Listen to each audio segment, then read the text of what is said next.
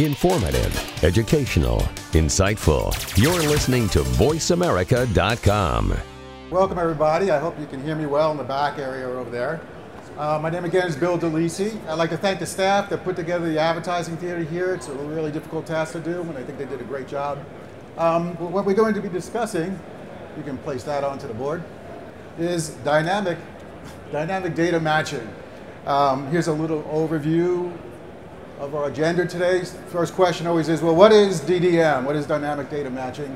We'll get into a little bit of that. The history of ad and targeting, where we were, where we're going to, where we are today, maybe. And the data matching process. How do you actually match up data out there with your subscribers, and how do you do it in such a way that it's efficient? We'll take a look at server architecture that does dynamic data matching. The pay models, how do you pay for this? And the value proposition for advertisers themselves. There are also regulatory considerations to make, and then I'll go over a little bit about FlySwipe, and we'll open the floor up for questions and answers at that point in time. So dynamic data matching, everybody always wants the dictionary method on here. So it's a process by which a subscriber is matched dynamically to historical data to determine attributes and behavior about that subscriber that can be used in targeting relevant advertisement. I think the key words on here are dynamically and also relevant. Today, we're not doing too much on the dynamic realm of things. You're going to see that data changes a lot. That's one of the attributes of data, and also the relevancy of the data. I'll point that out a little bit later here. So data, the properties of data is typically this, and this is all going to be an educational process. The pitch comes really at the end at this point in time. The lifespan is, data has a lifespan. You cannot basically buy data that's 2 years old and expect to market it to, or for people who are women who are expected mothers. That data has no relevance whatsoever. It's not going to be any good. It'll last for a period of time, obviously, and then it's no good. Well, there's relevance of data. The relevance of data is the fact that you may have that 2-year-old data, later on find out that you want to market to those people to sell them cribs or sell them baby diapers or whatever it may be. And you can see how it changes over time. So there's data is actually a live and living kind of aspect of an entity itself. When you're buying data, you have to look at the authoritative source. Where does it come from? Also, accuracy is a big problem when it comes to big data itself. Keeping big databases in the realm of a billion or so records in line, it's very difficult to do. Oops, sorry about that. And then you want to say, well, where did you get the data from? Online data, offline data are two different animals altogether. And also the data, was it permission-based data? These are all factors that have to be considered. So buying data, putting it online is not as simple as typically people normally think. Did that data just fall off the truck? Is the data permissible to use on here? These are considerations that if you were to take the data yourself, you would have to manage all these aspects of this. So how did we target before? How are we doing it really under broadcast method before? We basically targeted based upon content that was defined. A person who went to see a show, we figured this person has certain attributes about them, and that's how we would target the advertising. Where they were, where they lived, the television markets that they're in, and what time of the day that a show appeared. That's about it. That was the original way of doing targeting itself. Now that's grown. I'm just going to grab a little water here, sorry about that, but we come from Florida, and it's real dry here. On online data now, you have the ability to go ahead and, as of course the internet evolved, phones evolved, we have the ability to say, well, I can position a person exactly where they're at by a GPS system built into their phone, doing something called geofencing. You're typically buying these kind of attributes when you're buying online data. The source IP, where did a person go online, where did they come from? That IP address tells you something about that individual, where they are. Where the person's going to, visiting websites, you're tracking them, taking a look at that. As you are tracking them, you're placing cookies onto their machine of where they're going to, where they're coming from. And there's the issue of something called super cookies, where right now, in fact, people are injecting permanent cookies online right into the stream or the connection that's being made to anywhere. You can't get rid of them, per se. Persistent IDs, meaning that the browser itself has an ID, and you can tell by that fact. If you ever notice when you go ahead and you launch Internet Explorer now, and Windows is going to ask you if you want to have the advertising tracking shut off at all. That deals with that. And other areas, surveying data. Retargeting and shopping cart abandonment are two big ones that are coming up right now. If you've ever gone out and purchased a barbecue and you went online and investigated one, you see that barbecue for the next 6 months again and again and again and again. Obviously, they got pretty good at figuring out that you want a barbecue, but they haven't figured out that you bought the thing. So that's all online aspect of things on how we get data, and plenty of aggregators out there that sell that type of data to you. Offline data. Offline data basically are typically transactions that the internet has no idea about. And anybody writing this, we're going to put some of this out on our website too at flyswipe.com, so you'll be able to download it without any problems. So typically, any of the databases out there for most aggregators are built on census data, and then we basically broaden it by adding more and more attributes. I keep hitting this button. More and more attributes to the data itself. CRM data, we can gather CRM data. We have affiliates and people that we have engagements with to gather data for that area. A real big one, rewards programs and warranty cards. If you go ahead and you fill out a warranty card, or you go ahead and you go to CVS and be part of a rewards program, you get a discount. In return, we get to know who you are. So that's how that primarily works out, and that's offline data once more. Public records, obviously an easy one to get on here. There's other areas called inference modeling here, and I can't get this to work, but inference modeling basically means that if you are in a particular zip code and I see what your neighbors are doing, where they're going, what they're shopping, the likelihood is that you're going to do the same thing. And we can actually apply attributes to you based upon that. Again, offline data, I'm just looking at what somebody's doing, where they're shopping. I'm coming back and saying, well, you live in the house next door, you're probably going to shop at that diamond ring store next door too, whatever it might be at the time. Subscriptions get into magazines, and of course you can acquire a lot of data based on that, what your interests all on. All this is all offline data. This is how data is basically gathered on here.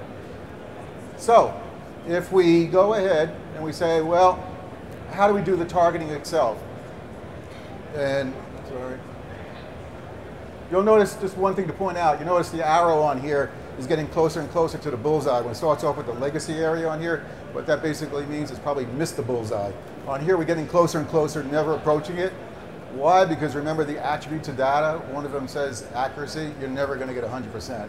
In your campaigns or anything that's done, you're always going to miss the ball by a little bit, and that has to be factored in when you're evaluating data itself. So the typical way of doing this is gather data, we analyze it, we make contracts about the data, we pull what we want, we do counts, we take that data, we finally got the lawyers looking over all the information, we FTP it up to some site, they look at it, somebody in tech support puts it eventually into some location, eventually it makes its way onto an ad server, and we have, let's say, the online data, the offline data, and the legacy data all together on here. But remember the attributes, data has a lifespan. A lot of times by the time you get that data up there, you get those contracts all done, it's probably too late for who you're trying to target at that point in time. So wouldn't it be great to be able to go ahead and have somebody else do all that work for you, dynamically update all those records all the time for you, have data all cleaned, more and more accurate, something you don't have to do, and be at your disposal at any given time, and only pay for those items that you want?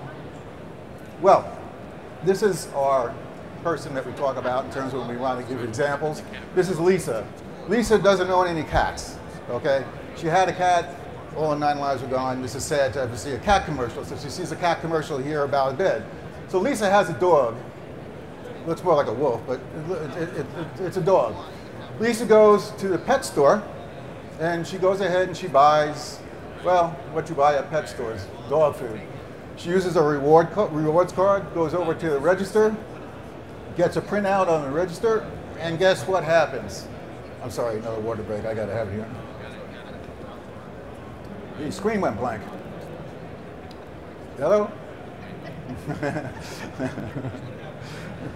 Did I touch something or no? Okay, there we go. That's not what happens normally, but so they go to the register, ring her up. Now, Lisa obviously has no idea what's going on behind the scenes on here. So what's going on behind the scenes is Lisa's information is being sent over to their CRM in that store. Eventually, what ends up happening is that CRM can almost immediately come back to us, along with other pieces of information such as these databases here, and we can basically aggregate data together to determine a lot of information about Lisa. That data is put on our DDM machines, the dynamic data matching system, and we have that ability now to match up what Lisa just purchased with our machines over here. Okay, and again, general terms, it's that ability to do data matching really, really quick. Any changes that occur, anything gets added, all that gets back into that machine. You have an ad server then goes ahead and talks to the dynamic data matching system on here. So, I put a big question mark because you don't know what's going on between those two, which I'll get into in a minute. Lisa goes back home after she's purchased the dog food and she's watching her favorite movie at that point in time. And what's happening now? Well, let's go through the steps over here. We know that Lisa's watching that movie, and we know we have to inject an ad. So we get an ad request. We get information about Lisa from the broadcaster, whatever it might be. It's an encrypted piece of PII data, personal information data. That information gets sent over to our DDM machines over here, again, encrypted. We match up what Lisa's on there. We look for categories of ads. We take that category, we then go ahead and we send it back to the ad server. We said, oh, these things are different pieces of information that Lisa we know about. But what information on there do you have as inventory? So they know, hey, I have a dog food commercial that we want to put on the air. We know that Lisa's a dog owner over here. The ad server now goes to the ad inventory, pulls the ad, stops Lisa's movie, goes ahead, takes the ad for the dog food, places it on the screen, and Lisa's happy again because now she's seeing dog food commercials instead of cat food commercials on here. That's the general process, the way dynamic data works. So there's a few things that are involved in here to note. One is this is changing rapidly. The data is constantly being updated. The accuracy of the data is constantly changing. New data is being added dynamically. And you as advertisers or networks or such or broadcasters don't really have to do very much on that side of it. We just tell you what Lisa wants at that time. Okay? Any of the techie people there want to take a look a little closer on this? There's some interesting things. One is that since advertising can change all the time on here, the ad length may change. This may time shift what happens in programming. It's okay on VOD, maybe not too much on streaming. But no matter what type of distribution system you have that ability to go ahead and take that ad, place it out onto all of these different types of devices, putting it onto a laptop, putting it onto a phone, whatever it might be. It's irrelevant to the DDM. It does not care about it. It just tells you, here's what you should be targeting Lisa with on his. What's the future going to look like on this? Right now, this is all possible. This is what we're doing. It's all happening now. What's the future going to look like? I believe you're going to start to see more of these DDM type machines out there. A while back, they were called data as a service, whereby people are just publicly going out and saying, okay, you want to subscribe to our data? We can grab all kinds of data and we can build information and compile a profile about an individual to advertise to. Inference models. A lot of AI technology is happening right now. Watson and IBM is really big on this type of thing, where they can automatically determine based upon information out there and say, you know, this is probably a profile that fits this particular person because we see those trends happening. Again, they can go back out and read that kind of data. Since this all happens in the cloud itself, we can ramp up servers, remove servers, whatever is necessary immediately with basically a touch of a button. Always a big question. So how do you pay for this? Well, this is based typically the same kind of model, CPM in general, but the difference being it's only for the data that's found.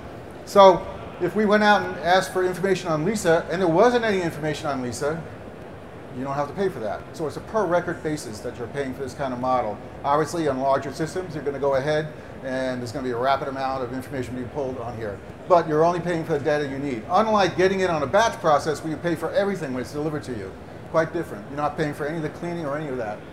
You'll start to see it start to change in terms of the time of day, maybe rates may change on that, or maybe based upon particular demand moments on data itself. What's the value proposition on here? Okay, well, now that we're targeting directly only to Lisa almost on a one-to-one advertisement, we can charge more for an ad.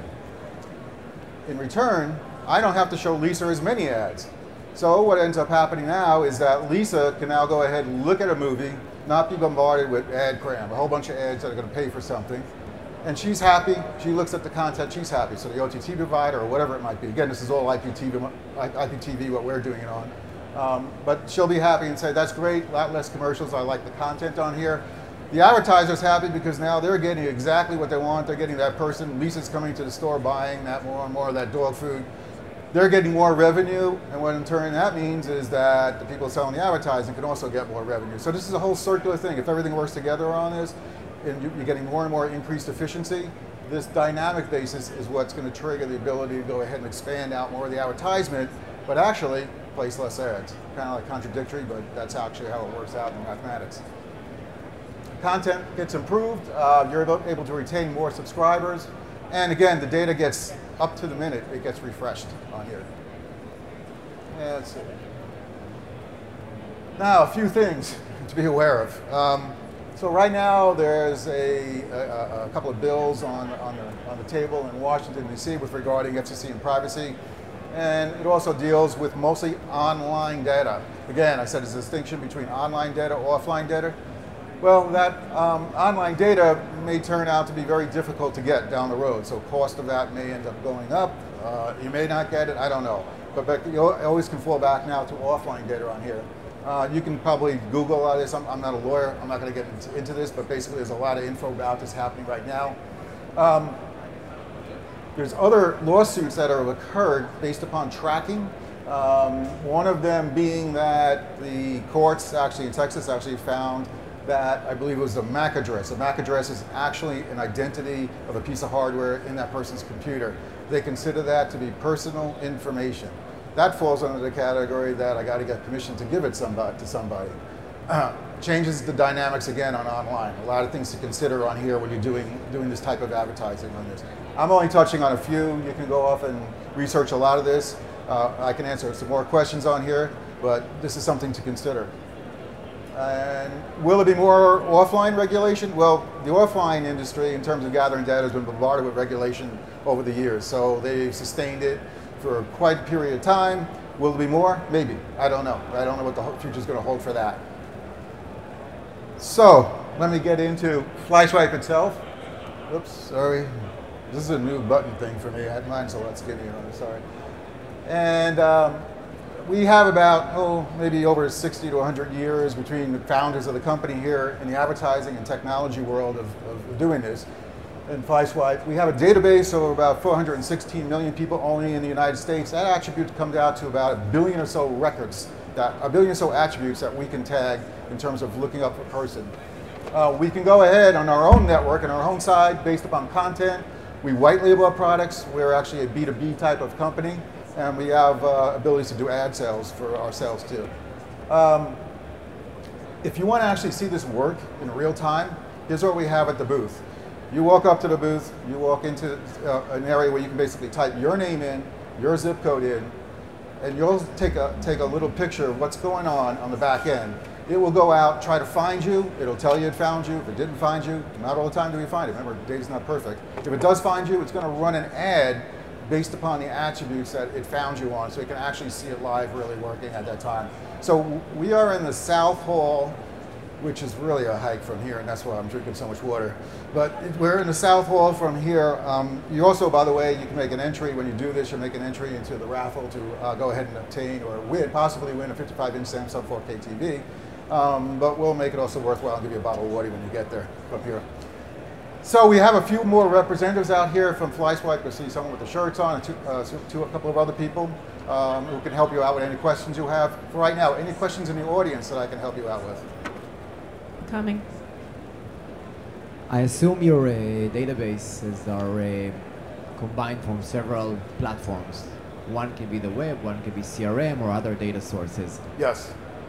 My question around this is always around the ability to match between the users here and there. Yes. You don't always have the Google ID, you don't always have the IP address. Mm-hmm. What is the mechanism to achieve a high accuracy of matching between those different platforms? How Well, do you know it's me? Sure. So the question is basically about the matching process and how can we accurately match an individual, if I'm restating it correctly and shortening it here.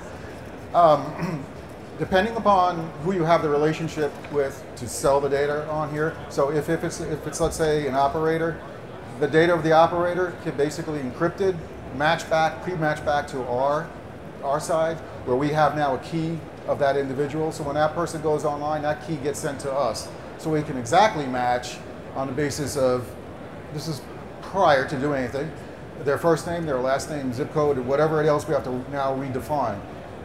However, since we have that key now, we're going to find that person all the time. You already know who your subscribers are because you typically have a list. Encrypting that list and doing the match will give the exact person on there. Will I find everybody? No. No, we won't. There's a process we have to actually go through to keep updating, but that's a good question. That's how it works.